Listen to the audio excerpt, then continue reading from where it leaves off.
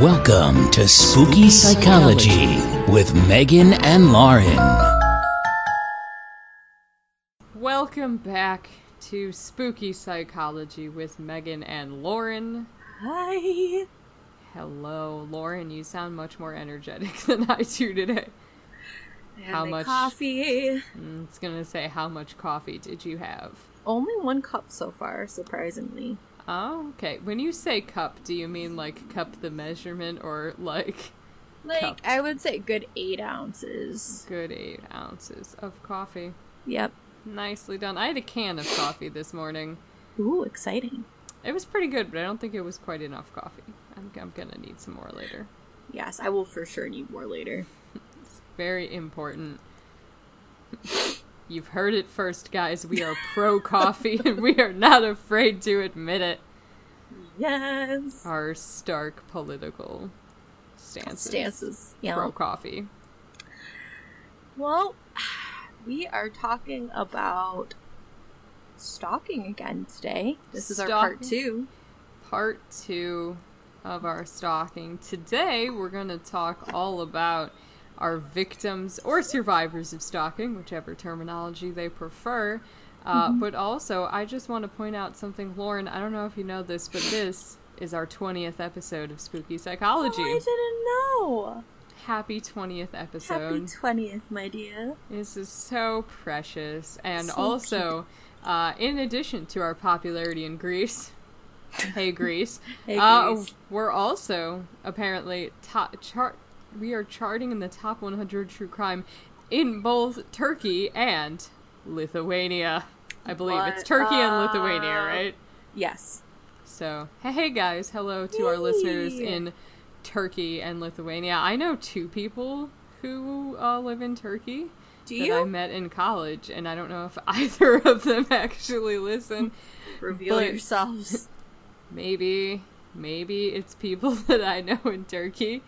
That would be cool. That would be fun. I think it would make the most sense, but you never know. But I don't think the 2 people that I know in Turkey is enough for us to chart in the top 100 true crime podcasts. I'm just curious if they listen or not. But yeah, so we're doing pretty well good in Europe. Yeah. In the US, we're doing pretty okay. We've been able to stay in the top 200 of the social sciences, which is good, because I mean, there's so many. We're bouncing in and out, so that's but pretty fun. Specifically in Turkey, we were ahead of, get this, so we were higher than Sword and Scale. Oh my god. And Time Suck. Oh shit! And I know. And I love Time Suck. I know you do. I listen all the time. We also beat Time Suck in Greece. And like what? So, Daniel Cummins, we're coming for you. In the European podcast rankings, we're coming for you. In the United States, you are consistently doing better than us, and we respect you for it. Congratulations. As if he totally listens to this podcast. Oh god. I mean, yeah, I saw that. I was like, what? Okay. Right? It's strange. I think that's the thing. It's not, for me, how high we're ranking. It's that we're ranking above some podcasts that, I have listened to for so long. Or that are, very, nicely, produced. And, there's, technical people who go in and, do all this stuff. It's okay, maybe our content's just good. Guys, those podcasts, believe it or not, have audio engineers.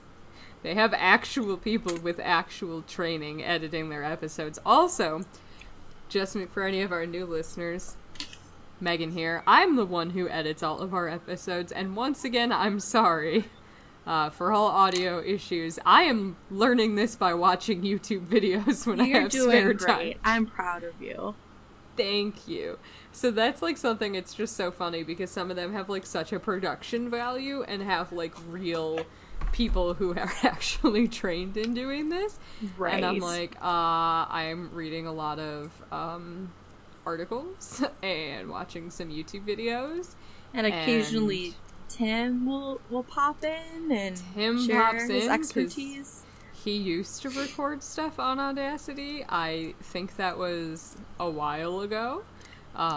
So he has some editing expertise, which he brings to the table. Thank you very much to Tim. I mean, ideally we need a Steven at this point. If you are a Steven, if you are somebody who's really good at this and wants to help us, please message us. But we can't pay you. No, we can't pay you anything. No, sorry. That's kind of the problem. That's why, like, I think in my mind, like, it would be wonderful to be a weekly podcast, but, like, between, like, editing and research, there is absolutely no way the two of us could manage a weekly podcast. No. Like, if we got a Steven, different story. If we had a Steven, we need to be getting paid for this. We do, which brings us to our Patreon.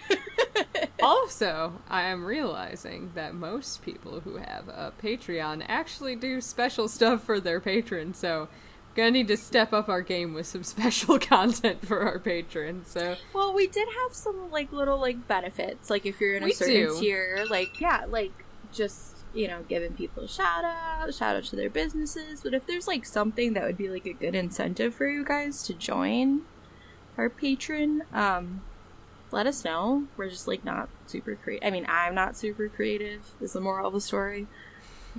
We're trying our best here. I know some will do like special broadcasts or like fan chats or other stuff. Okay. I don't know. We're just going to take this moment to stress that we really have no idea what we're doing. So thank you all for being here anyways. We are an amateur podcast. Yes. Podcast on the side. But that's okay. That's okay. We're doing our best. We're doing great. But yeah, so for this episode, let's, first start with like a massive trigger warning. Massive. It gets bad. It gets bad. So I know Megan has read, so we'll get into it, but basically a big part of this episode is the victim and survivor impact. And people actually wrote in and they told us about their experiences with stalking, which we are so honored. And I haven't read them yet. Megan has, so you're getting my reactions in real time. But, unfortunately, stalking is super prevalent. This may be hard for some of you guys to hear. If you find yourself to be triggered, like, while listening to this, definitely reach out for some help. Like I said, this is very common. You're not alone. There's a lot of people who've experienced these sorts of things. And hopefully from these stories, maybe it'll help validate other people's experiences too. Mm-hmm. And, so we're going to be going over some, like, stories that we were sent, real stories. I just kind of put it out on a few different social media groups and social media platforms that I'm on and just asked people, like, if you've ever been stalked and you want to share your story with the podcast, let us know. I got quite a lot of responses. Unfortunately, I had some people who seemed like they were gonna send stuff in, and I think just got busy or distracted and weren't able to send it. So, obviously, if people keep sending stuff in, we're always willing to do further victim impact of things episodes to include. So a lot of, technically speaking, all of these stories that we will tell you, they're real. They're all real people involved. Lauren and I at the end will be talking a bit about some kind of popular cases as well that have impacted celebrities or impacted legislature and shown the importance of this. So trigger warning for stalking, for rape, for harassment. I don't think any murder. No, I don't think so. I think we're murder free this week. So if this is too much, you can always skip it, come back later, or don't come back at all. There's no shame in that.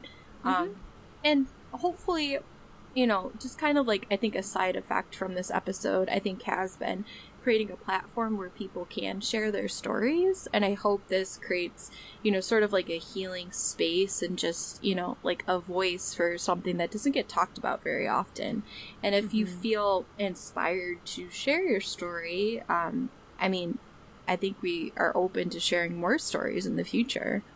Yeah, we definitely are. I'm super open to sharing stories. I was honored and kind of surprised by the response that we got, because initially, with stalking, I really wanted to showcase that there's so many different levels of stalking, right? And it's not that it's like, oh, this is light stalking, it's not that bad, but it's certain behaviors that may be normalized and maybe things that we don't even realize are stalking and how harmful they can be. So I wanted to get real stories in the words of the people who have lived through them. And we got a lot. And because of that, and because of some of the stuff that was said to me, we really, wanted to do a whole episode just on this to demonstrate how serious this actually is. And I think in a lot of true crime podcasts, we talk so much about the perpetrators, which psychologically so important to study them so we can stop them, so we can figure out things and treat things. That's a really important piece of it. But the victim piece is really important too. Mm-hmm. So this is our stalking deep dive on how this impacts people who are stalked. Right. And I read through the stories. Mainly I've edited minorly to remove names for the most part. Yeah, we don't want to identify anybody that, right. Totally support your anonymity. So I removed names and anything that seemed identifying, and obviously I think I got it all. If we get any, I'll cut stuff out. So if there ends up being weird cuts in this episode where it just doesn't quite make sense, assume it was a name that I just cut out the name part in editing. But for the most part, we're gonna read the stories as they were written to us. I'm not here to change or summarize someone's experience.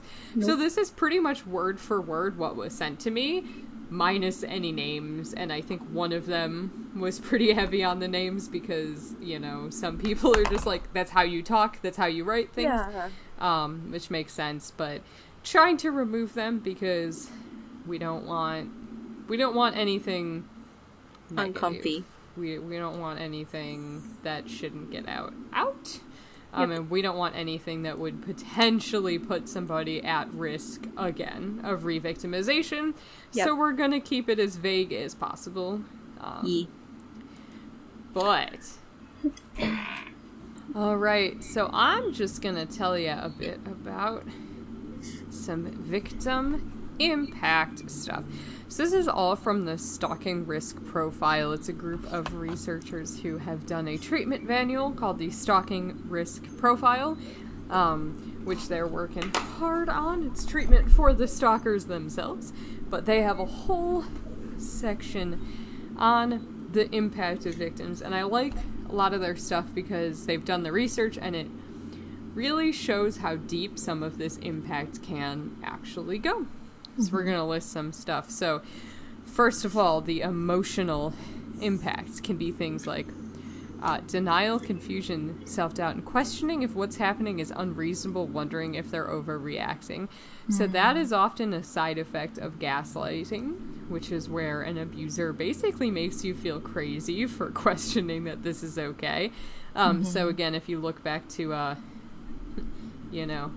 good friend Joe Goldberg from the show Total Joe. Come on, man. Total gaslighting, right? Where it's just like, well, she's crazy to think this, where it's really like, oh, like, she's bothered by it. Can't you see I did this all for you because I love you? Like, you drove me to do this to protect you, to take care of you. That kind of stuff. Well, and also the tendency in our society to minimize people's experiences. And depending on how you grew up, maybe advocating for yourself or expressing yourself was super minimized in your household. Yeah, and I mean, especially if you think about how much minimizing you would get, especially if the way your stalker is interacting with you is by sending you gifts. Yeah. Which, gifts are nice. Not gonna deny that. People like gifts from somebody that you are willing to and accept a gift from is nice. Right. Gifts on occasion where a gift is appropriate, like a birthday, wedding, or like housewarming party, those are appropriate times to get gifts. Random like I love you gifts from someone, okay, but Not from people you're not in relationships with, relationships being friendship, romantic, whatever. Right. It's weird. Yep. But I've definitely heard that from some people, like, oh, you're getting gifts. Oh, so sorry for you. Like, you're just getting free stuff. And it's like, nope, it's not okay. Well, and the way that can feel is like, okay, well, do I owe this person something because they're going out of their way to, like, give me this stuff? And it's like, no, you don't owe anyone anything. Mm-hmm. Absolutely. Such a tough one. Frustration, obviously. I can imagine there's frustration, guilt, embarrassment, apprehension, fear, terror of being alone, or that someone they love, or their pets will be harmed. Mm-hmm. Feeling isolated and helpless, like depression, right? Huge. Yeah.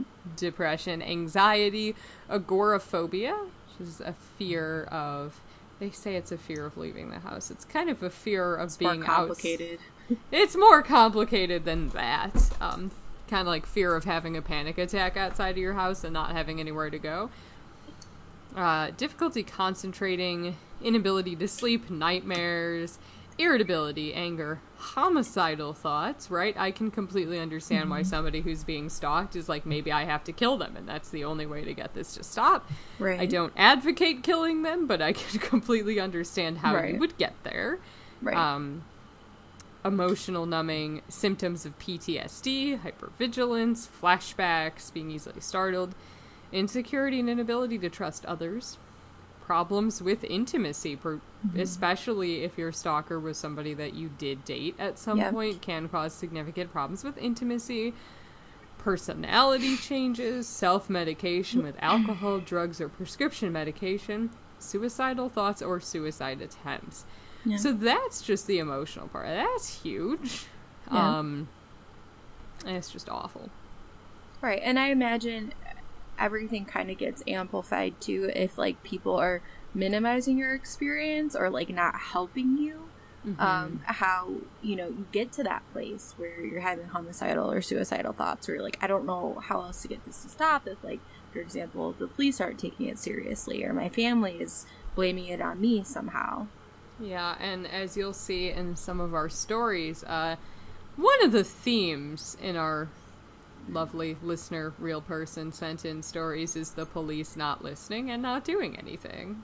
Yeah. So we'll get into that. We're just going to throw that out there, right? And again, like, with a homicidal ideation, that's different than, like, killing somebody if they're actually attacking you. That's like plotting to kill them. Again, in self-defense, it's self-defense in terms if you're in a dangerous situation, but like some of the plotting and stuff, it can weigh so much on the victims of not seeing any way out of the situation. So now into some of the physical side effects. So I love how they broke this down. This is really comprehensive. Way to go. Stalking risk profile. Fatigue from lack of sleep, being constantly on guard. Headaches, hypertension, gastrointestinal problems. When you go into fight or flight, your digestion stops for a bit. And the constant stopping and starting of your digestive tract, believe it or not, can cause some issues there. Fluctuations in weight due to not eating or comfort eating.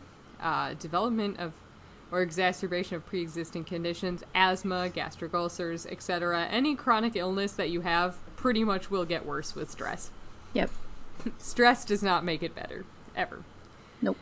Dizziness, shortness of breath, impact on the health due to alcohol, drugs, cigarettes, if you are using substances. Again, sexual dysfunction, physical injury due to not concentrating, heart palpitations, and sweating.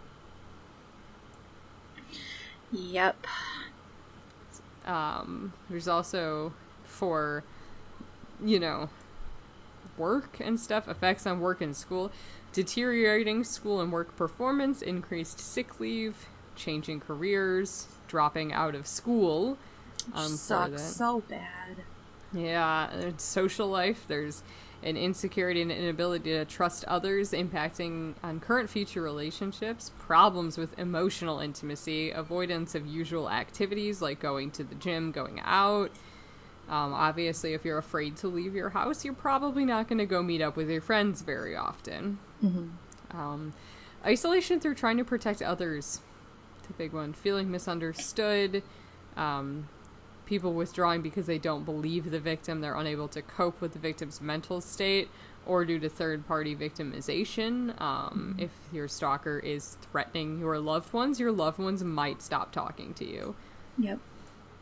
And then the victim moving to the area. Moving is common. That brings us into, like, the financial part, too. Loss of wages due to sick leave is a big one, or loss of job. Costs incurred through legal fees. Going through the legal system is very expensive.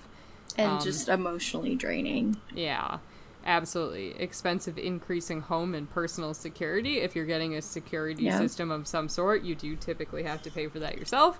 Yep. Costs in repairing property damage. If your stalker's breaking windows and stuff, you gotta replace your windows. Or replace locks and bolts and... Yep. Yeah, all that stuff. Seeking counseling and medical treatment. Counseling can be costly. Pricey. Yeah, depending on if you have insurance and what it covers. It can get very expensive very quickly. Luckily, in the States, there are lots of agencies that do provide free counseling to victims of various crimes, and you may be eligible for compensation. Right, especially domestic violence shelters, for example. A lot of them, and this is not well known, provide free outpatient services for victims of stalking. They do. So if you are a stalking victim, feel free to reach out to your local domestic violence center and see if they can help you out. They may have resources or free counseling or other services. Or free legal services. They do often have free legal services as well, and can usually help if you're trying to file an order of protection. They can usually help you with that too. Or even, for free. Like, for example, the one that I worked at for a while, they had people from the legal department, like, they'll go with you. Mm-hmm. Just to support you and sit by you during that process. Yeah, because court is difficult. Mm-hmm. And there's also expenses related to relocation or breaking leases. Mm-hmm. Right? Like, I know if I want to break my lease early, I have to pay like $2,000 to break the lease. So, like, a lot of leases have clauses that you have to pay a significant amount of money. And obviously not every person who is stalked will have all of this, but this kind of shows just like the variety of impact it can have in so many areas of people's lives. Like, yeah, that you may not even think of, but a lot, like some of the stats we talked about last week, like a lot of victims of stalking lose a significant amount of income from not being able to work. Right. During days when stuff happens, if they have to take off to deal with the police, they have to do all these things. It's quite a lot, or just taking sick leave because you're so stressed out. Absolutely. And just like that connection too that you had mentioned, Megan, about like how like the emotional piece and the physical piece go hand in hand. Just like you said, like in fight or flight, your digestion shuts down, you're not able to sleep. Like that affects everything. And it exacerbates pre-existing conditions that you already have. Right? If you're not sleeping well, nothing will go well. Like, no. That's kind of the basis of things. Like, you have to sleep well to function well as a person, and you have to, like, sleep and eat. And if you're in a position where you can't sleep and you're not hungry and all of this stuff, it's going to create this really vicious loop of you getting sicker and sicker and sicker. Yep. Which is the importance of getting help. And you know, I don't think we can stress this enough. Like, people who are victims or survivors of stalking, like, this is so valid to be so affected about these types of situations, because really it's upsetting your basic level of safety. And that's so fucked up. Like, no one should have to experience that. Mm-hmm. That's one of the basic things that we as people need, is that feeling of safety somewhere. And it really impacts every facet of your life if you don't have that basic feeling of safety. Yeah. So, really, like, you know, it's good that we're talking about this, and I hope that, you know, people who maybe have shamed survivors before or not really thought about this like on a comprehensive level, you can, you know, see better how this impacts so many things. Yeah, and it's important to examine your own behavior and realize that you may have made a mistake and said something insensitive. You might have done something that you know, don't think well. Like, I honestly, like, even Lauren, with your story from last time, I don't remember how I reacted to that, and I may have reacted like, no, I was like, totally validated that. Okay, you're one of the good. few people who are just like, yeah, like, that's, like, pretty weird, and I don't think it's cool that people are, like, supporting this behavior. Cool. You know? I was like, I genuinely don't remember, and I want to make sure I'm like, if I did, no, I'm sorry. No. I may no, have you made were a mistake. good. You've always been good with all my emotional things. Lauren and I are very emotionally connected. If you guys are. did not know that, also slightly the same person. Yes. Basically, we're gonna Tis start. true. We're gonna start a commune. It's gonna be great. It's gonna be great. Gonna be You may be invited if you're a spooky peep. We'll see. That's a Patreon tier. The Patreon tier of joining our commune will basically be all of your money, and then we just turn into a straight up cult. So Perfect. woo, perfect. It's all coming together. Beautifully, right? And it's just like, look at your behavior. You might have hurt someone accidentally, right? I think a lot of times when we don't respond well, we're coming from a place where we just don't understand. Like, on paper, some stalking experiences you might not be able to understand why it's so upsetting to the person, but you need to understand that it is. You don't have to understand why. Well, and the other part that I think is important, just like from my anecdotal experience, is just that I remember I talked to a friend like years later about the person where I was having issues with them stalking me, and this individual did similar things to my friend and like other women on campus, and clearly this is like a behavior that has been repeated. So the importance of like validating our experiences and like being like, hey, like, let's confront this person so they will stop doing this to other people.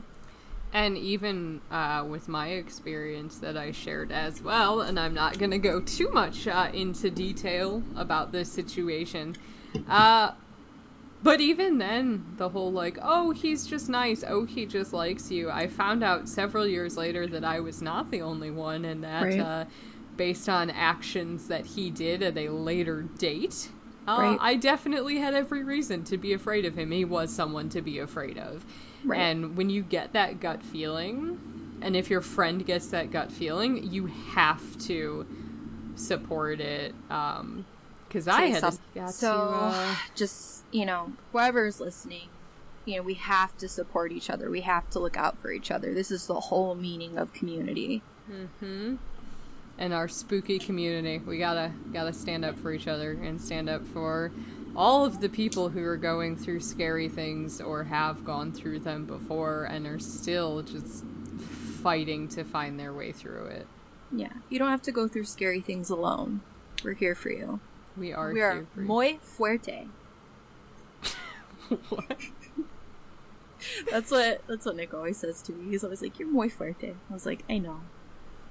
Does that mean you're hot? No, that means you're strong. Oh, okay. Cool. Why would I? That's why I was confused. Yeah. Oh, you're thinking of fuego. Yeah, I was thinking of fuego. Sorry, guys. It's okay. My high school Spanish that I stopped taking approximately 11 years ago 12 years ago has not stuck with me over time. We're learning, we're growing. Language. If you signed it, I would have known what she meant. We are fuerte, not fuego. We're also fuego, but we're not going to tell you guys that. Okay. All right. So well, now let's create some space for our survivors then. All right. All right. I'm going to read you guys the first story. Again, thank you so much. We are so honored for the people who felt comfortable writing in. Yes, thank you guys. All right, so story number 1. So this person says, I casually dated this guy for a few months and found out he had been accused of rape and was very dodgy when I tried to talk to him about it. I ended it, and he didn't take it well. He would show up at my house and leave gifts on my front porch or in my mailbox, including $50 cash and a scrapbook.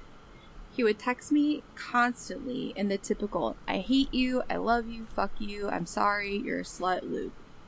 This went on for months, and I found out that other girls had the same experience with him.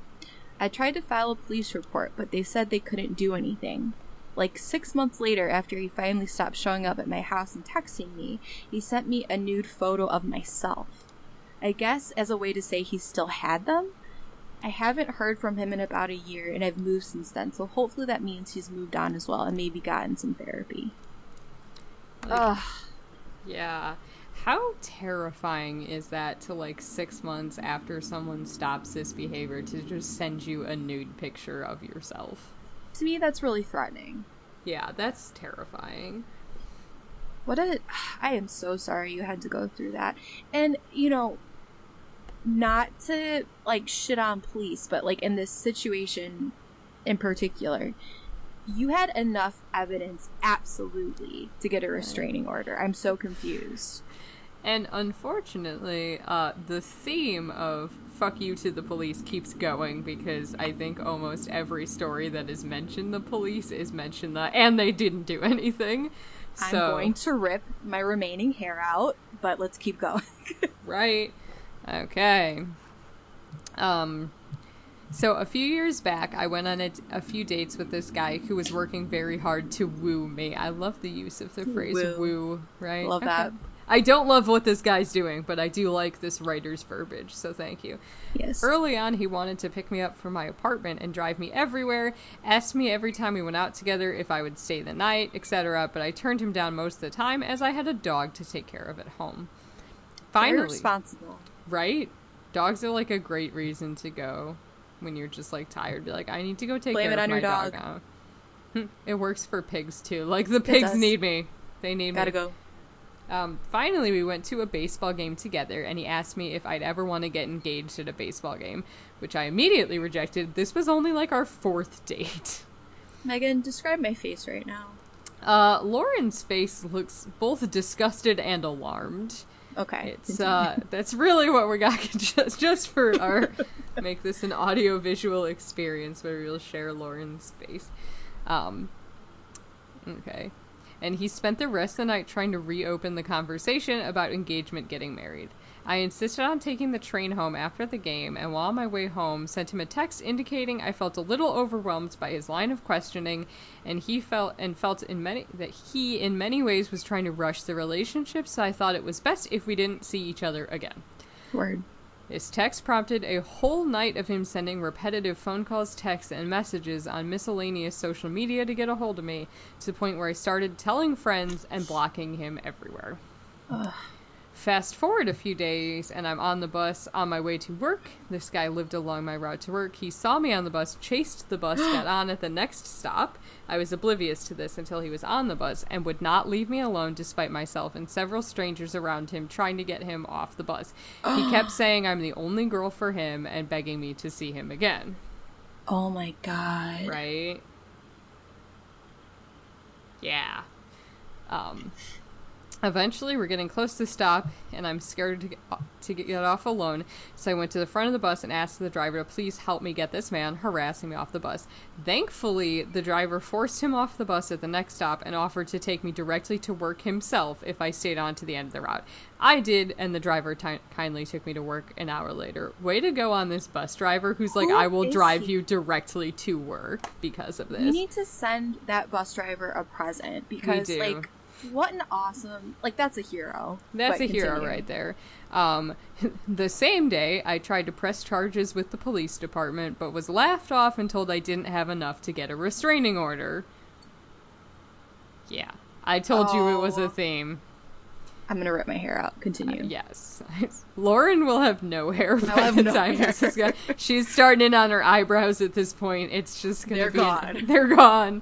It's R.I.P. Lauren's hair. I changed my route to work for the next month because I was too scared to get on the same bus. Then several months later, homeboy does the same thing. Hops on the bus proclaiming his love. This time, I fucked politeness and punched him straight in the face. I haven't heard from him since it's been over a year, so I'm hoping it worked. You know what? Yeah. I don't blame you at fucking all. Right? I think you are fully justified to punch somebody in the face whenever they're chasing you onto a bus and stalking you. By all means. I believe they also told me that they got off the bus right after they punched him in the face, so they did not see, like, what the aftermath of punching him was. So they punched him and just noped out of that situation. And good. We're very pro fucking politeness. Yes. Fuck politeness, right? You do not have to be nice to people who are not being nice to you. You do not have to be nice to people who are violating your safety and your emotional well-being. You do not owe them anything. Punch them in the face if you need to get your point across. Absolutely. And it makes my heart warm to hear that, like, as, like, a community, like, the people on the bus were trying to protect this person, and that, you know, the bus driver was like, yeah, this dude is fucked up. Like, I'll literally drive you to work. Right, and the thing is, like, if you see someone looking uncomfortable... Say something. Say something, do something. I know one time I was at a bar and I saw a girl looking really, really uncomfortable, and so I just pretended I knew her from math class and was like, oh my god, I haven't seen you in forever, and literally pulled her away.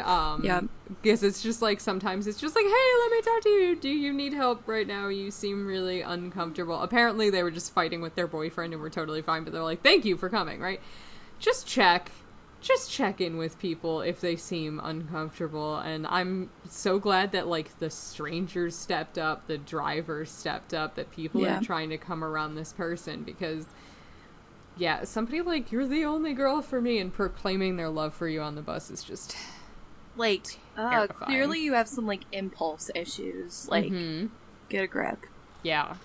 Ugh, that was terrible, but we'll continue. Yeah. Okay. This next story. Oh god, this is off to a bad start. Yeah, this one's not great. And I think you can leave out some of the stuff on the layout of the they were like, I can send you a screenshot of the neighborhood if the layout doesn't make sense. I'm like, I don't need it, but thank you. I'm like, we'll figure it out. Just to protect your anonymity. Yep. Yeah. All right. But I appreciate that they're trying to make sure that their description makes sense. Totally. Okay. Yeah. So when I was in 6th grade, my best friend and I would walk home from middle school together. She lived down the block from me, so we'd walk to my house. Then she'd walk solo to hers. We lived maybe a 10-minute walk from school. One afternoon, we started our walk from home and turned down our block. My house was the first house on the block, and the way our neighborhood was situated, another street essentially dead ends in my driveway. As we turned down my block, we noticed a red sports car parked across the street from my driveway, but facing directly like it was about to pull in the driveway. As we got closer, a tall man in a beige trench coat, never good. Never, it's like nope out right there. Yep. In a beige trench coat, got out of the car, walked onto my driveway, and placed something on it. At this point, my friend and I were maybe 2 houses away, so we couldn't see who it was. The man turned and got back into his car, but didn't drive away. We got to my driveway and looked closely at what he put down. It was a Polaroid of his junk. Yep, a total pedophile. Mm-hmm. At this point, my friend and I were just grossed out and chose to ignore it. Keep in mind, this perv is still watching this. Ugh, God. I went up my driveway and opened the garage. Looking back, this was a big mistake. My parents both worked and there was no car in the garage, so this perv now knew that I went home alone after school every day. Fuck. My friend walked to her house, and that was it. I'm not sure if he followed her, but based on the fact he was outside my house makes me think he was after both of us, or just me, and had to have been watching us for a while to know our walking pattern to get home. The next day we realized the photo was still there, buried under a bit of snow, so we brought it into the house to tell my mom. Good. This story, all because my driveway was the elementary school bus stop and we didn't want the younger kids to see it. Also makes me think about how women are always trying to protect others. Totally true. Mm-hmm. Anyways, all that to say, I'm pretty sure this man must have been watching us for a few weeks to know where we live, what time we'd be there, etc., etc. Nothing ever came from it, and I'm sure the perv is still out there stalking other kids. Phew, mouthful, but let me know if you have any questions or if I can elaborate on anything. Oh my god. Yeah. I mean, And- first of all, you were in 6th grade. You are a baby. That is disgusting. Absolutely. And yeah, I mean that goes back to the whole you can be stalked and not know it, because if somebody, like, you had to know when they would be there to orchestrate that and to, like, be there to get the response.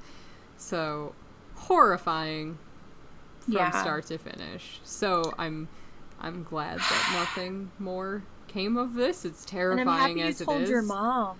Yeah. I think that has to be a conversation that, you know, we have with our children, that if any adult does something that even makes you feel remotely weird, tell me right away. Right? Like, and I think that's the thing, is, like, leaving a Polaroid picture of your genitalia is not something that a lot of people cover in their safety talks with their kids, but you should always include pictures. You shouldn't be seeing other people's private parts or seeing pictures of private parts. Loop it in there, because kids don't always know, like, what's wrong. Like, it can be really confusing for them, but it is so important to loop it in there. And obviously, you know, taking a second too and explaining like your reaction to it. So, like, let's say I had a child and they told me this exact story. You know, it'd be important for me to say, you know, I'm not upset with you. I'm proud of you for telling me about this. I am just so upset that this person did that, because that's so wrong. And so really identifying, like, to your child, like, you're not doing anything wrong. No one's upset at you. You're not getting in trouble. Absolutely. And I'll just throw this in there here, and you guys can tell us if this is something you're interested in or not. But Lauren and I have an entire presentation that we've done about preventing child abuse, identifying and talking to your kids about abuse. So if you would like us to record that as a special episode, to help you guys learn how to keep your children, or just the children that you know in your lives, either in work or in your personal life, safe, and identify who might be being abused, to talk about it and how to talk to your kids about stuff like that. If you want that episode, let us know. We can record that.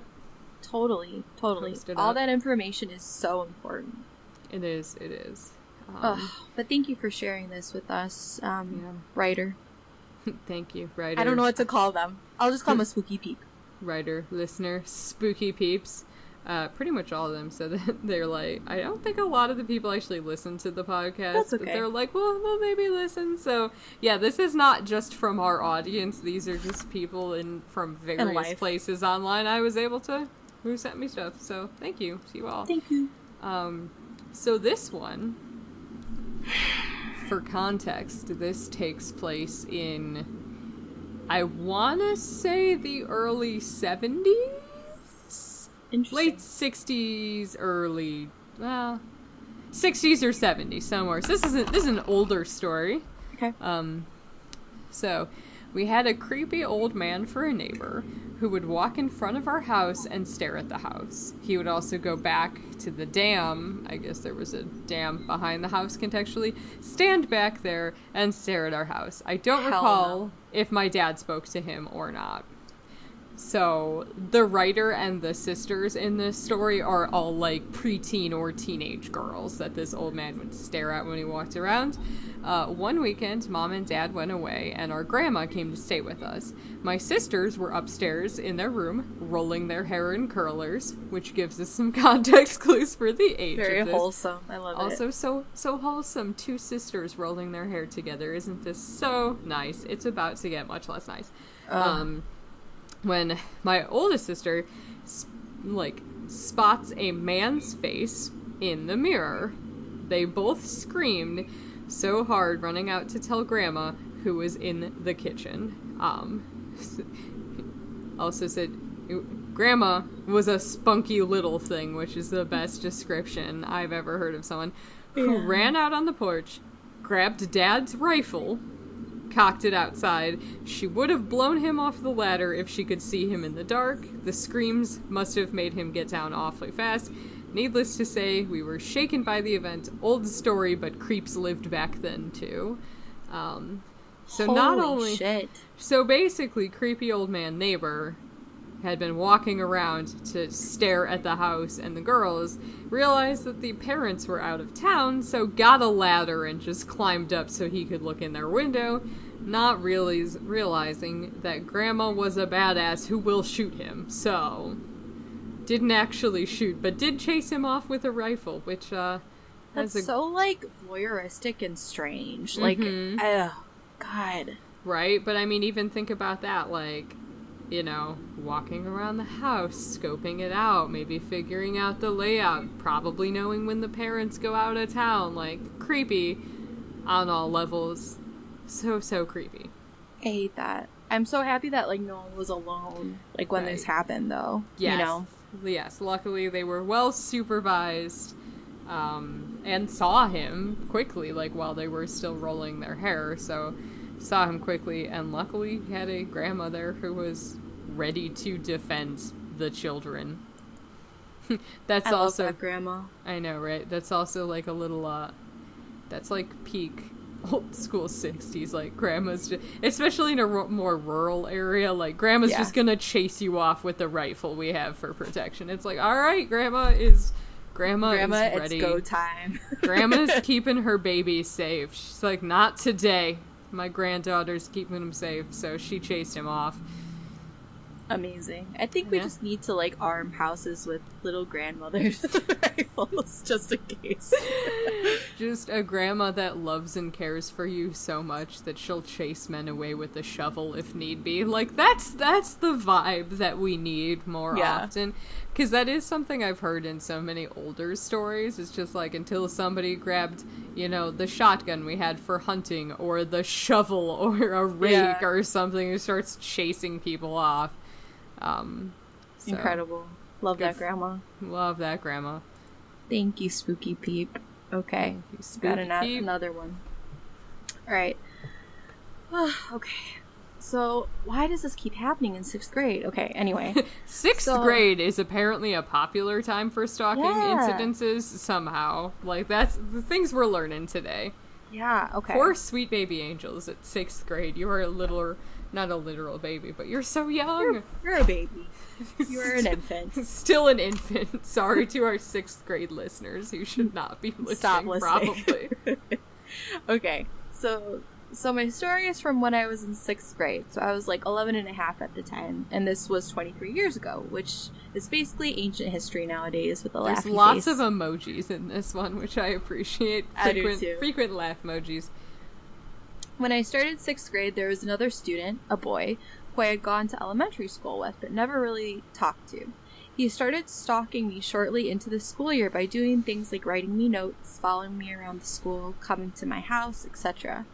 He got my phone number and address from the school directory. Oh shit, I forgot about those. Remember when they used to just give everyone at school your home address and phone number? That's so dangerous. Right? No. Okay. Not at all. Well, we're gonna come back to that. The school directory. Okay, which every family was still set in those days, that listed the home phone number of every student at the school if you opted in. Since this was the 90s, I don't think anyone really understood yet that was problematic. They're really covering all of our points here. Uh-huh. We're in sync with this writer, like, they get us. This boy would call my house up to 20 times a night and just breathe into the phone. Oh my god. It got so bad that we got caller ID. Seriously, this is how old the story is, Lappy Face. To help screen the calls. I think maybe 1 or 2 times he actually asked for me, but then when I got on the line, he did nothing but breathe heavy, which was terrifying. My parents never involved the authorities, probably because they felt that he was a troubled kid, but we did tell the school and the social worker for our grade. Oh, good. I'm glad that you guys, did talk to somebody. Mm-hmm. But holy cow, I forgot about that. Right? And this continues on the next slide, but yeah, I do remember getting everyone's home address. And, like, it's such, like, a weird, even, like, the fact that phone books used to just, like, have people's home phone numbers and addresses in them. Very uncomfortable. Okay, so I'm like, nope. Okay, so there's a part 2 to this. Sorry, I didn't see it.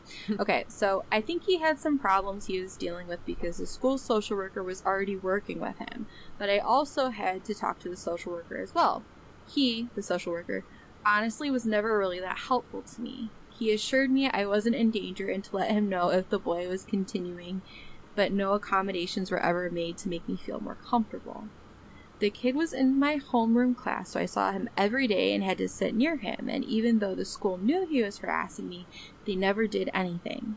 It was, oh, he is harmless, just a little troubled, you are fine. I think the scariest thing for me was when he started showing up to my house, yep. We lived a few blocks away, and he would walk over and try to get me to come outside. One time, a neighbor boy of mine rang our doorbell and tried to have me come outside. My stalker had paid him $10 to come out there and was apparently hiding by my garage door. What the fuck? I refused and stayed inside with the door locked. Good. Everyone kept telling me it wasn't a big deal, but I was terrified for like a year straight. At the end of 6th grade, we had a school dance, and our teachers told us if anyone asked us to dance, we had to say yes so people wouldn't get hurt feelings. Oh my god, this is so problematic. I remember getting told that too.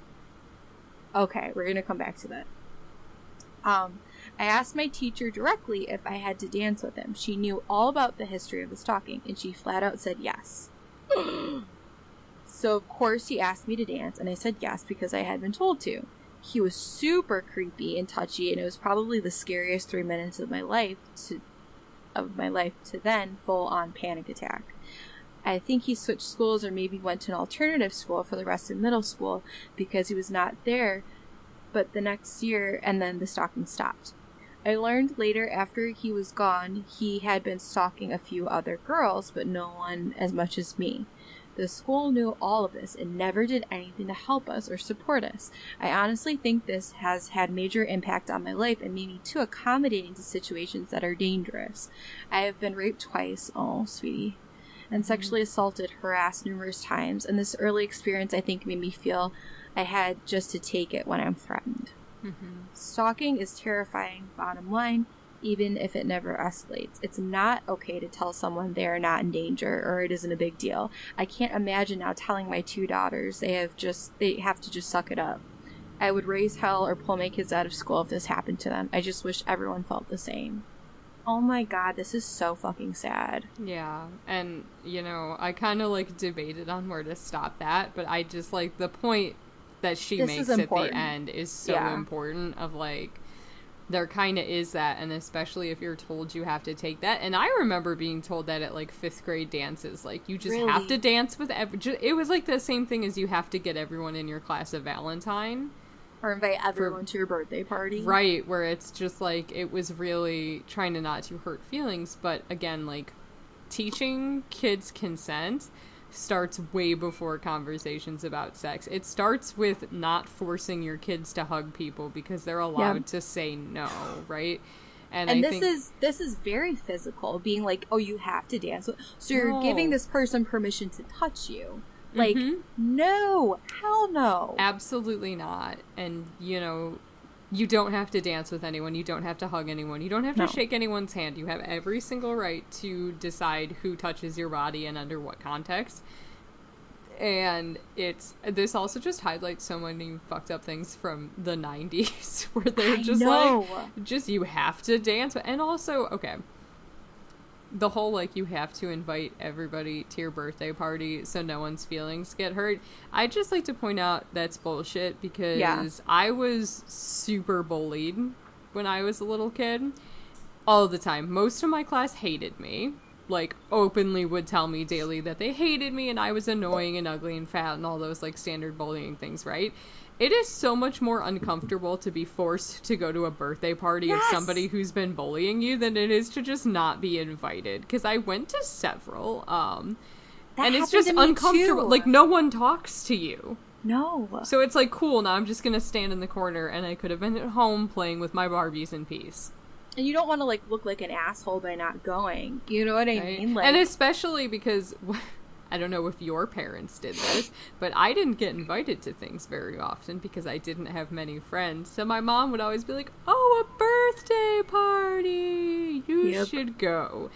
And it's like, no, kids don't have to go to birthday parties if they don't want No. to. Kids don't have to do any of this. And I think it was that weird, like, participation trophy culture that was happening in the 90s that led to kind of a lot of this, like, well, you have to invite everyone, you have to dance with people. And, like, I don't remember our teachers saying that, like, we would get in any trouble if we didn't dance, but at my 5th grade dance, I do remember being told, like, everybody should dance with everyone, and if somebody asks you, you should dance with them. And it just, like, leading to so many icky situations and just a lack of bodily autonomy. Yeah, that is so problematic. And again, this is probably the third time I mentioned it, but the directory thing, I completely forgot about that and how violating that is. Right? We actually, we got, like, special permission to take ours out.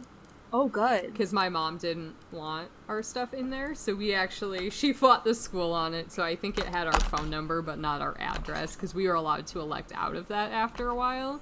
Right. But it is weird how easy it used to be to find people's I mean, and technically, like, if you're a homeowner, people can still find your address online. Yeah, that's the shitty part. Which is so creepy about the internet. Because I don't know about you guys, but I don't like people knowing where I live. Not at all. It's a mystery. Only not my my neighbors favorite. and family know that. And friends. You've been here, so you know where I live, but pretty much have. it. Yeah, right. People don't need to know. Oh my gosh. And then the last thing that I want to mention about this, that I was thinking is that, you know, the school really, like, they messed up. They messed up big. And if you're a parent, just know that you can advocate for accommodations. You absolutely have every right to do that. If someone's making your kid feel unsafe, you shouldn't be forced to be around them. You can absolutely advocate for your kid to switch classes. Yep. Absolutely, 100%. I've seen it happen before. Yep.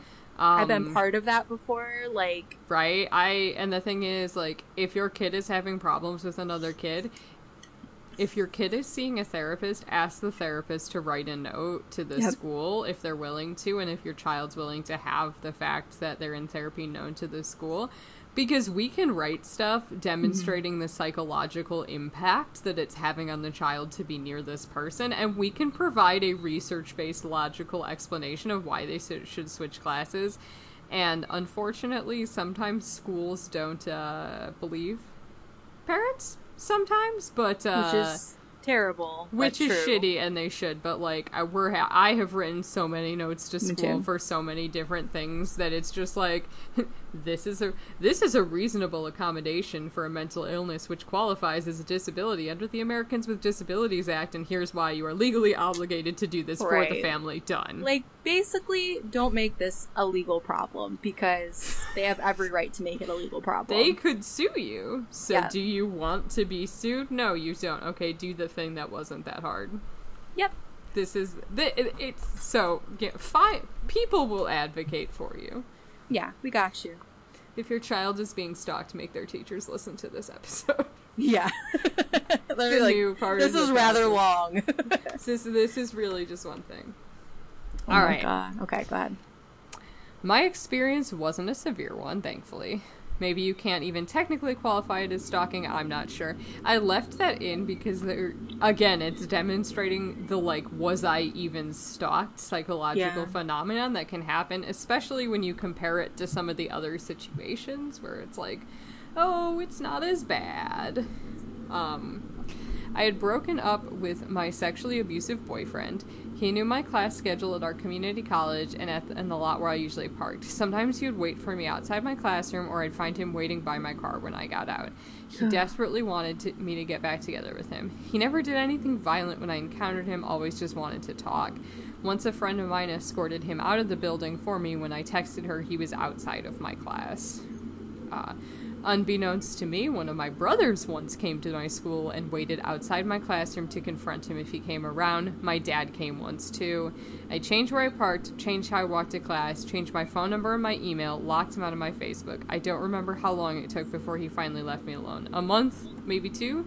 Minor in the grand scheme of things, but obviously an emotionally stressful experience. Okay, so this That's stalking. 1,000% is stalking. 100,000% stalking. And it's like, I get that doubt, though, especially when you break up with an abusive person. Like, they have they often have manipulated you, and there is this control thing that can happen where they're like, but I love you, maybe it's not that bad. And even if they don't, like, physically assault you, waiting outside your class, following you, all of that stuff is absolutely stalking. Right, and even just, like, the behaviors that you took of, like, changing where you park, blocking, changed your phone number and your email, like, that all points to something is very wrong if I have to change all these aspects of my life. Mm-hmm. Right, and even... How many people have you had to block off of your social media? A few. A few. Yeah, me too. It's like that whole thing of, like, a lot of people think that they haven't been stalked, but have had to block people on social media because they wouldn't stop messaging them and doing a bunch of creepy stuff. So, again, there's a whole spectrum of stalking experiences, and, like, thankfully, in a lot, like, it's good when it doesn't escalate to physical violence, but that doesn't mean it's not stalking. Like, it still is. It's still a range counts. under it. And I could understand for her, and obviously people in... Actually, I don't know if this is... what gender this is. But for this person, clearly people in their life saw it as problematic, too, because they were stepping in and trying to protect them. Mm-hmm. Absolutely. And, you know, again, shout out to all the people who believe victims and who support them, family or bus drivers or anyone who sees something wrong and does something about it. It's because huge. Obviously, people should listen when you say no and break up with them. People should listen, and we should never have to, no's a complete sentence. We should never have to rely on other people to step in and help. Yep. But it's always so good when they do, because sometimes it does seem like show of force can be important to get this behavior to stop. Agreed. So, this one, I'm just gonna warn you, Lauren, this one's fucking rough. Oh, okay. I can read it if you'd prefer. No, it's okay. You guys are just getting my reactions in real time, so... I read these ahead of time. My reactions were very similar to Lauren's when I first read them, but I've read them a few times for editing's sake, so... Okay, I'm still horrified. Alright. The shortest possible version of a very lengthy backstory is this. A kid and I moved across the country a little over... Wait. A kid and I? I believe this person has a child, so them and their kid moved. Them and their kid moved across the country a little over 2 years ago to escape a violent situation. We crash-landed all the way up here in the one DV agency that would consider our situation for shelter and started over.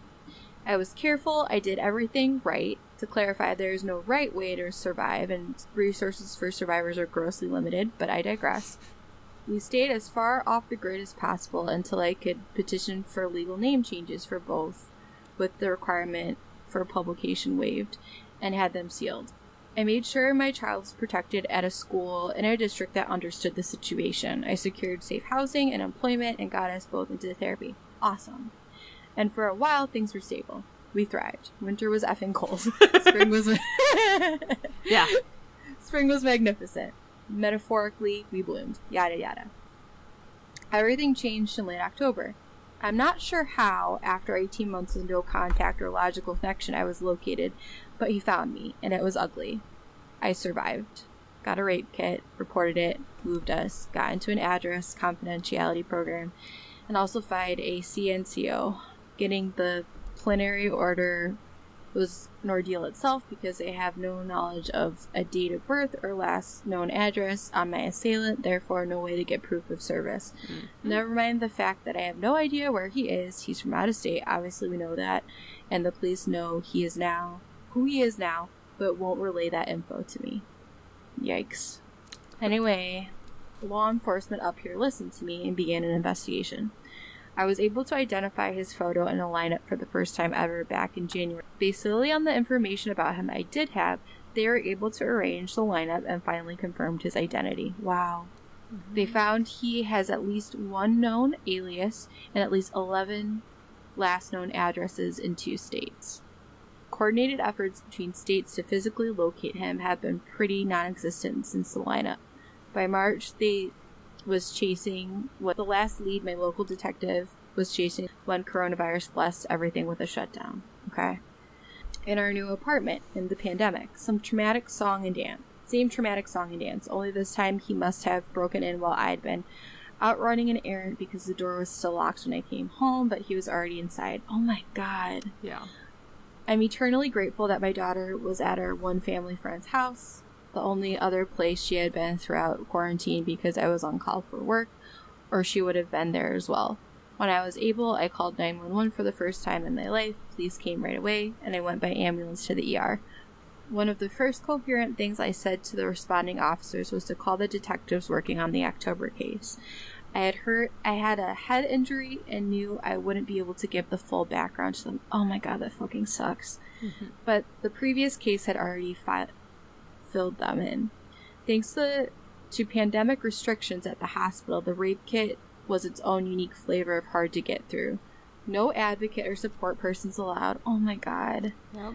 Just me, a nurse, a cop, and a complete inability to read anyone's facial expressions due to the mask. Oh my god. My heart is like breaking. Right. But that's its own thing to process in therapy. Both kits are currently at the lab being processed on COVID time. I'm working with the two police departments as well as the special investigator with the state's attorney office. Though thankfully they are all working jointly and sharing information with the singular goal of locating him. It's overwhelming to have a team working with me, and it's hard to still feel stuck. So here I am, staying alive, holding out hope that the police will manage to locate one evasive person among millions from across the country in a pandemic. While painfully aware, we still know next to nothing of how he's been locating us, and that if it keeps to pattern, it's likely going to happen again. That's not an if, it's a when. And with the state we moved from facing a rapid resurgence of COVID shutting back down, and with each week that goes by with little to no progress on either case due to lack of communication, my hope is that it will be over once and for all is dwindling. That's not even taking the fallibility of the judicial system or current political unrest into account. I could write my own novel about how desperate and conflicted I am navigating this entire process. Holy shit. Yeah. That's heavy. That is. Well, I mean, first of all, thank you to this person for even being open to us sharing this. I am so sorry for this person that they had to go through this. I cannot imagine the lack of safety this person is going through. Yeah. And it sounds like at the beginning when they were describing their mood, I mean, they're right. Like, they did everything that you could have possibly done to protect yourself, and still this person found them and is doing this, and oh, it's so disgusting. And this is one of those things that you hear so much when you're talking about victims of crimes, is like, did they do this? Did they do this? Did they do this? Were they the right victim? Did they do everything they could have? And we need to stop doing that, because number one, it's offensive. Number two, right. People can do everything, quote, right? Right. And still have this happen. And exactly. You know, that's why this is so important to share. Because they have done everything they can possibly do, and this person is still finding them. There's gonna be some weird cuts in this one, because I missed a couple things about what state they're in and everything, so I'm gonna go ahead and edit that out. So sorry for any jumpy cuts there. I'm editing out some location information just because we want to protect them. Because we want to protect them, and this person has openly shared this information in certain places and has updated they are okay at this point. Okay. We have heard from them more recently, but yeah, they're kind of updating. There's a group situation of trying to brainstorm and trying to figure out, use the hive mind to see if anyone can help. But this one is just tragic, and this one is just, there are so many good things to do that can help, and they do help, but it's kind of impossible to reduce your risk to zero 100%, and I hope that this person and their child are able to find safety somewhere, and to find somewhere, and, you know, find this guy and find somewhere that they're gonna be okay, because that's a rough way to live, and I'm glad they're processing it in therapy and are admitting they have a therapist and everything. Yeah. Because I was gonna say, like, maybe we should, like, reach out, or I don't know, but, like, and I can't help but, like, cry reading this, because, like, especially, like, that one part where she's, again, I don't want to gender this person because I don't know what their gender is, but where they're talking about the ER experience, like, I used to do medical advocacy where we would come in and talk to people as they're getting their rape kits done, and I remember just, like, the lack of, like, empathy and, like, the coldness of that process, and just, like, how grateful I was that I could, like, be there to, like, support somebody as they're going through that, because it's so traumatizing. And the fact that, like, this person had no one there. No one was allowed to be there. No one gave her resources. No one stepped in if, like, a cop was being too pushy, or give her a second to read and actually comprehend and understand what she was signing. Like, that's a fucked up situation. Right. And my heart just goes out to them. And, I mean, you know, it does sound from other interactions that I've had that they do have resources and they are well handled in that aspect. Yeah. But just needing that support person, because rape kits are brutal to get done, and they are forensically very important to do. Yeah. But if you have been assaulted and then you know, have to be there naked in front of doctors and police officers who are then inspecting your genitals to look for evidence, it is a brutal thing to have to get done. Right. And people really need support during those moments to get it done. I never worked with that, but I have gone with kids to medical exams before. Because kids need, if you're prepubescent, you can get a kit done in the hospital, but it has to be done by somebody who is certified, very specific, a pediatric SANE. In the entire state of Illinois, there are 11 people who can do examinations on minors. 11 people for the entire state. Yeah. So it's hard to find them. I've never been in the room, but I've been there kind of talking and supporting, and it's just like, it's a difficult thing to go through, and it's rough because, like, okay, first of all, and I don't mean to, like, go on, like, a tangent about this, but I feel like it's important.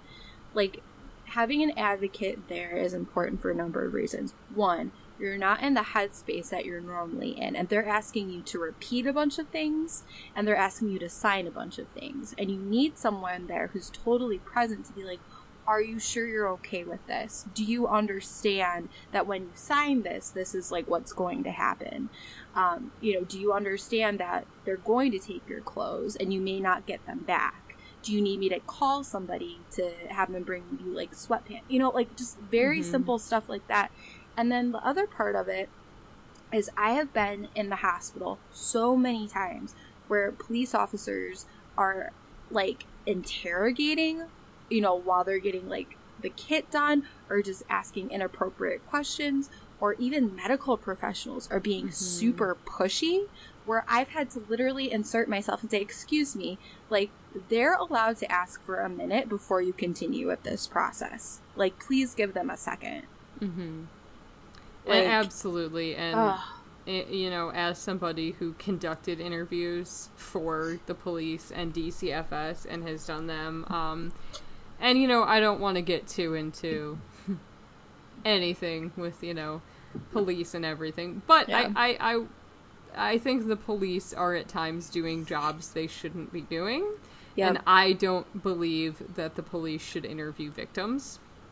Across the board, we have children's advocacy centers so that child victims, and victims with developmental disabilities aren't.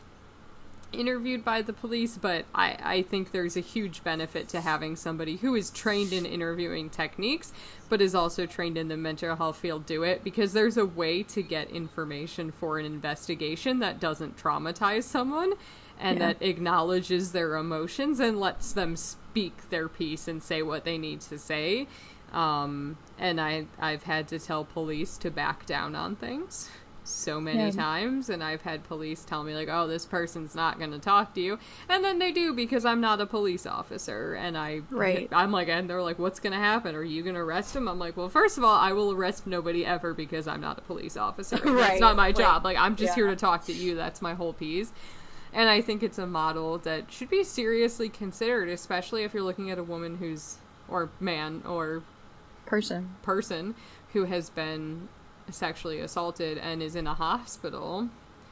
They don't need to be talking to the police in the middle of their rape kit. Also, for knowledge, at least in Illinois, I can't speak to legislature in other states or other countries, but you can get a rape kit done and then decide if you want to press charges later. You can still do the evidence collecting part without pressing charges. You have time to do that, because sometimes you do need time to think it over, because especially if you have a head injury and you're in the ER, like, you're not thinking through long-term implications of everything. No. So, because it is a big decision, and like this person is talking about the fallibility of the legal system.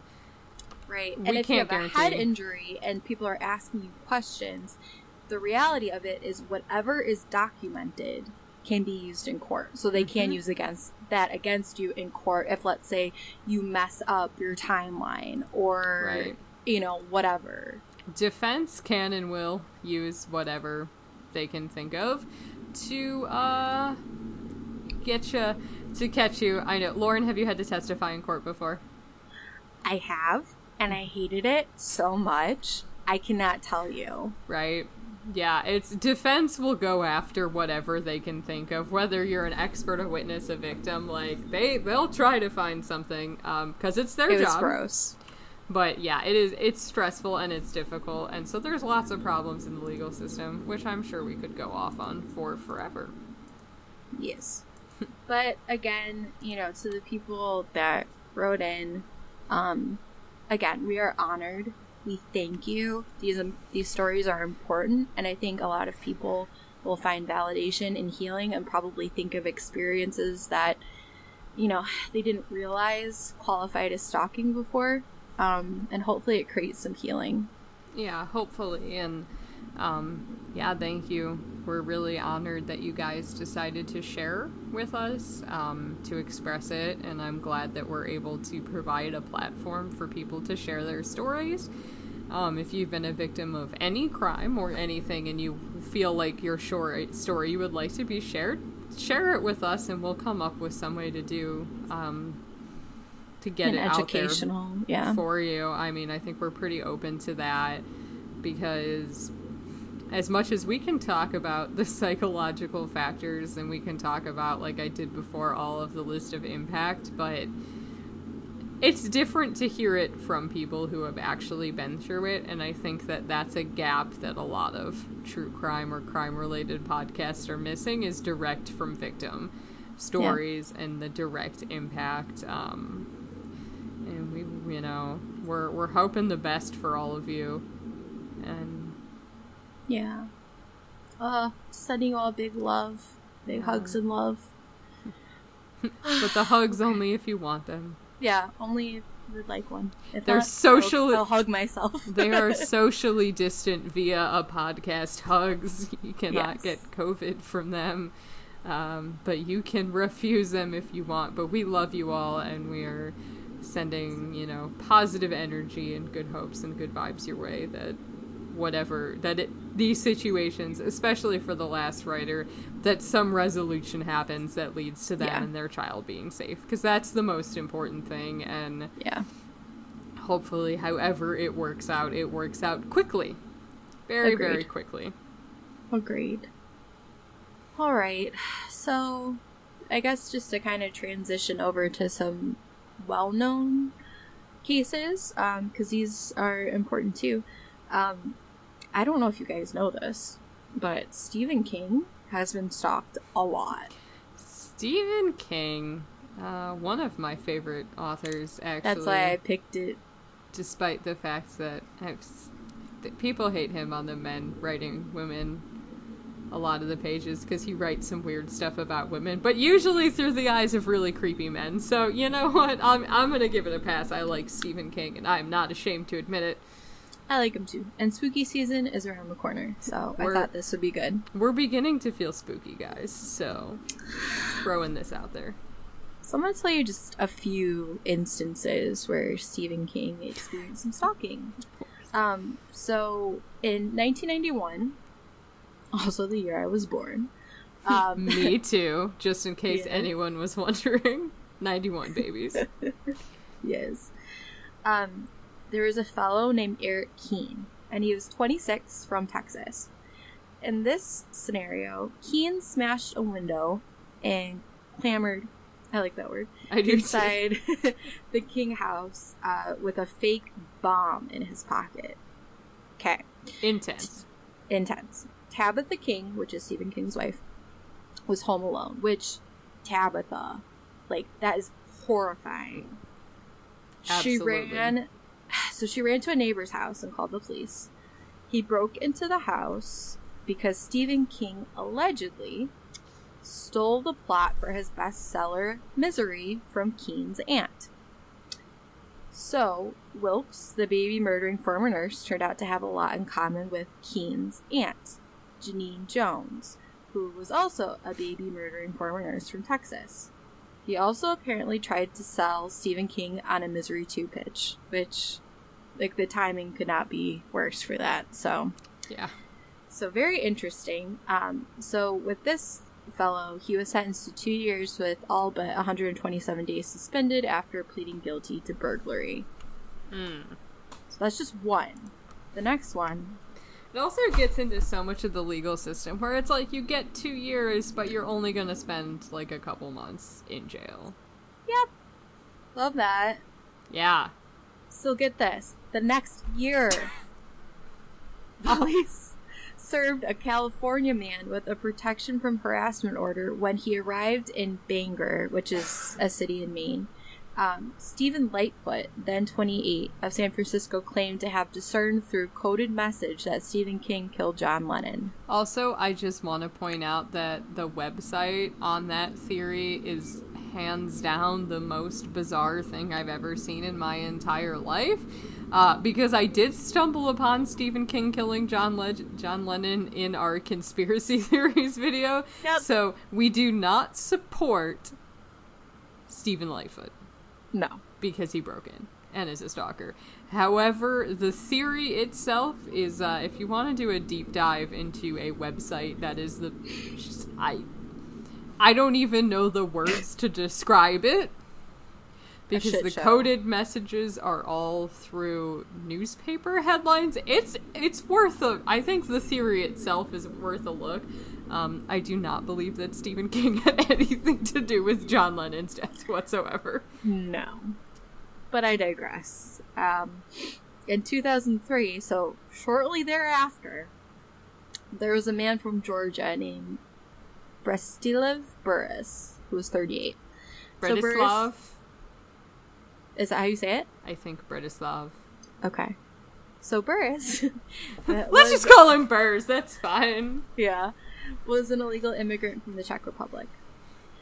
So what this fellow did was he left 2 notes in King's mailbox saying that he wanted to talk with him. The court records show that one of the notes read, "Help me, my dear King, please. Brestislav Burris. I'm driving time to time around your house. I am Czech, so you can put a flag on the house to invite me."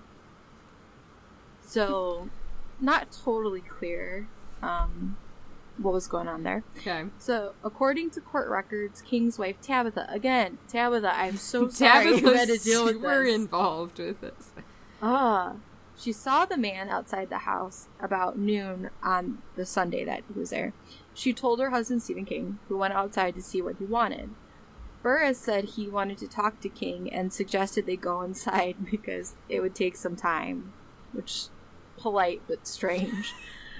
which prompted King to tell Burris to leave, or else King would call the police, and then he did. I mean, that's also weirdly polite of Stephen King to just be like, yeah, I'll go outside to see what this person wants. Also, I'm just gonna point this out because I've seen so many people do this. Stop taking pictures outside of Stephen King's house. Like, leave him alone. That's one of the things with celebrities. Like, yes, we can figure out where they live, and yes, their houses are nicer than ours, and we're all a little bit upset about it, especially when we're quarantined at home. Nonetheless, stop going to their houses. Like, just because you know where it is, it's because I've seen so many people who have gone to Maine, like just people I know on Facebook, like taking selfies at the gates outside of his house. Like, I'm at Stephen King's house, and it's like, it's not, like, just leave him alone.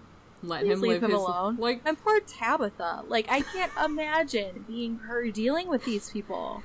Yeah, and just being like, oh, this again, another stalker. Yeah. That's intense.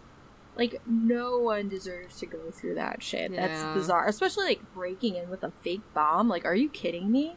Yep. Anyway, so that was Stephen King. It's just an overview of Stephen King's stalking history. So, I'm just gonna roll us back to real depressing. We're just gonna go right back there. So in California, in January 1st of 1999, so we were 8 at the time. Great. Wonderful time. So basically, California was the first state to make cyber stalking or online stalking illegal in the United States. It was January 1st, 1999, and this is the first cyber stalking case that was charged. Ooh. And it's horrifying. Okay. So, there was this guy, Gary Della Penta. He was a 50-year-old security guard, and he met a woman. Let's see if I can find her. Her name is not public. I was just checking. Nonetheless, so he met a young lady at church, and he decided he liked this young lady quite a bit, and she did not like him. So he repeatedly tried to woo her, and she was not about it. She constantly said no, spurred his advances, was very, very clear that, you know, he sent her flowers and cards. She repeatedly rebuffed him, even did so in a written letter. And the advances became so aggressive that she went to her church's elders, which is in a lot of churches, if you have a problem with someone else in the church that keeps escalating and you can't resolve it to yourself, you go to the elders, who granted her request to ban him from the congregation. So he was so aggressive that a church told him he wasn't allowed to come anymore. Yep. Which, it takes a lot for your church to kick you out. So, after that, Della Penta, you know, was thinking of creative things he could do, and he decided to create fake email accounts under her name. Oh my god. And go to a bunch of, you know, extremist websites and personal ads to basically describe this woman's fantasies of being raped, correspond with men, and provide them her address to engage in her rape and gangbang fantasies. The email says that the woman was into rape fantasy gangbangs, and they had given numerous men the address to her apartment, physical description, her phone number, and how to bypass her home security system. What the hell? Yeah. 6 different men showed up at her apartment in a 5-month period. All of them, she did not end up getting raped. All of the men who came did listen to her when she got upset and were like, no, like, this keeps happening. So these are men who believed they were corresponding with a woman who had agreed to a consensual thing, and when they found out it was not actually her and not a consensual thing, they did back off. Thank God. So, at least those men, while engaging, like we said in our paraphilic disorders episodes. Some people have fantasies that you can do consensually, and that's very different. So these men were going to participate in something they thought was a fun, light thing. So one man actually did anonymously speak about this. One of the men who came said he stopped by her apartment once. She wasn't home. He left a message on her answering machine. She called back. I talked to her and her father. He said, she said this was not the first time it happened, and she was pretty upset. Oh, So, man. literally, like, she wasn't home, so they left her a voicemail, and she's like, stop, and they're like, okay. So, it luckily, Good. these Didn't escalate. men did stop when they found out what was actually happening. And to, like, show how ridiculous this is, she didn't even own a computer. She didn't even have an email address. So she, like, had no idea what was happening.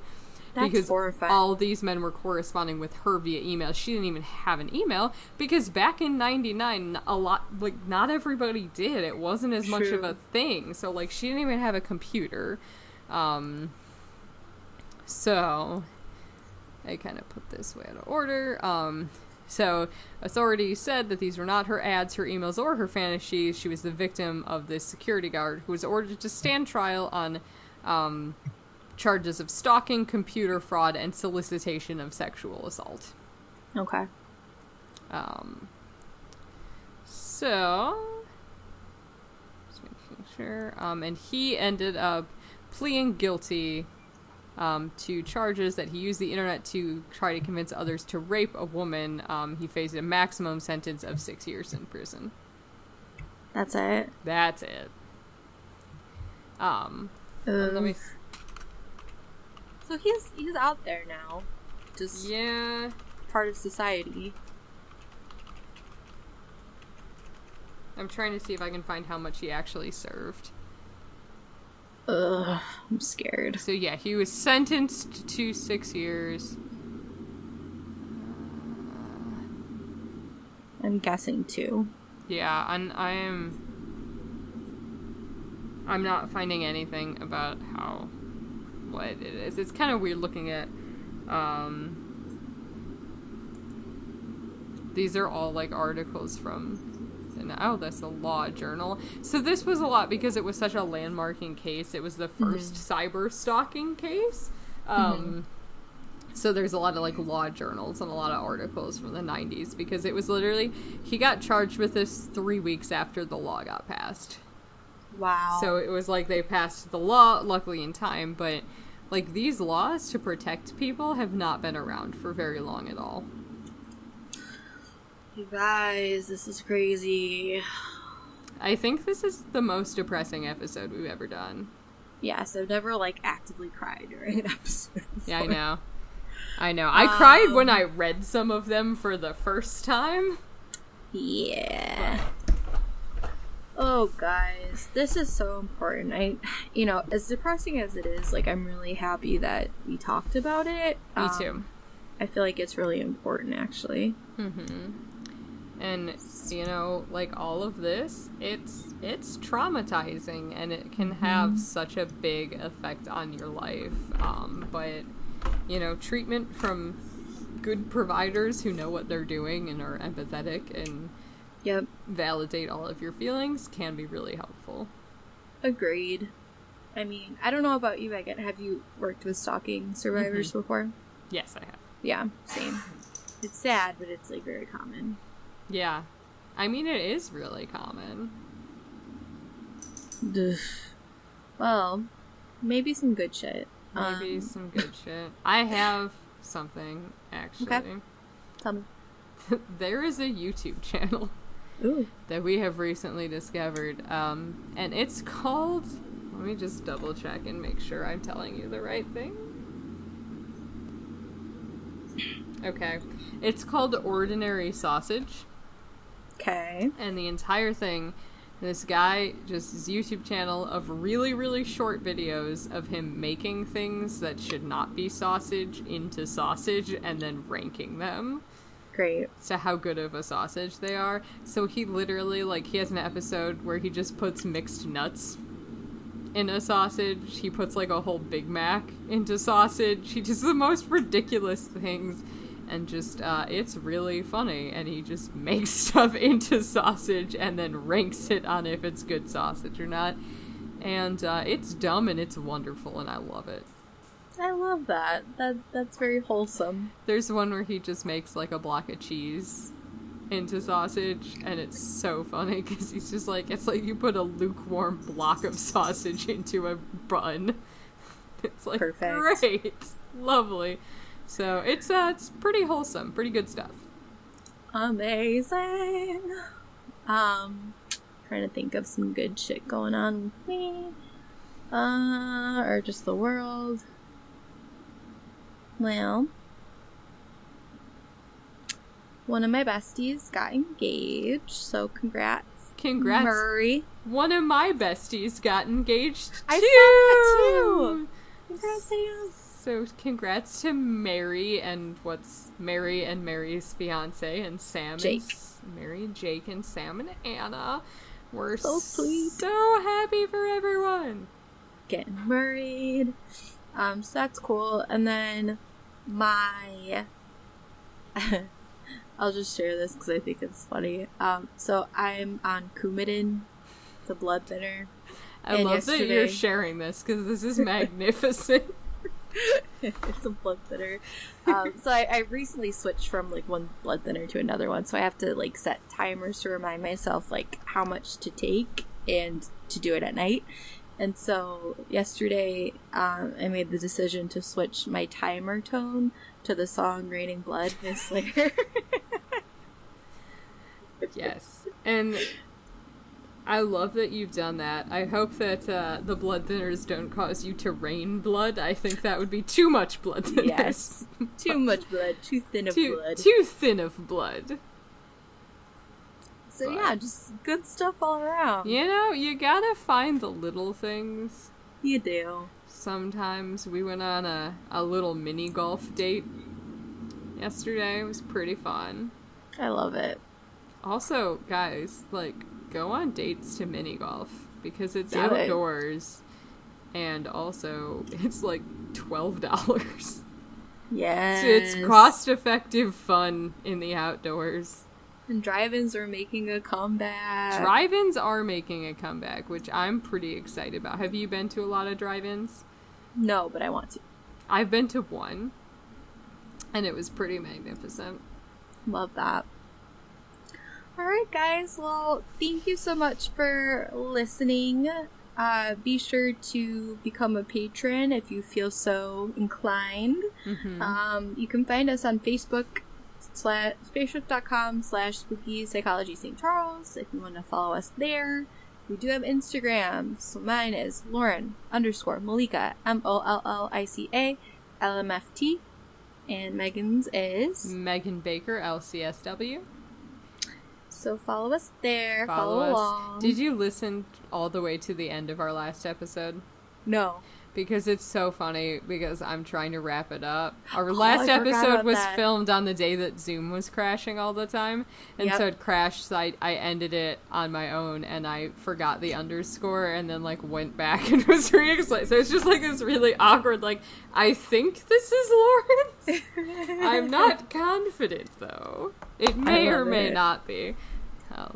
Beautiful. But Lauren knows, so I believe Yes. her information. So, yeah, if you, have stories you want to share, feedback, questions, just let us know. Yep. And stay spooky. Thanks, guys. Bye. Bye.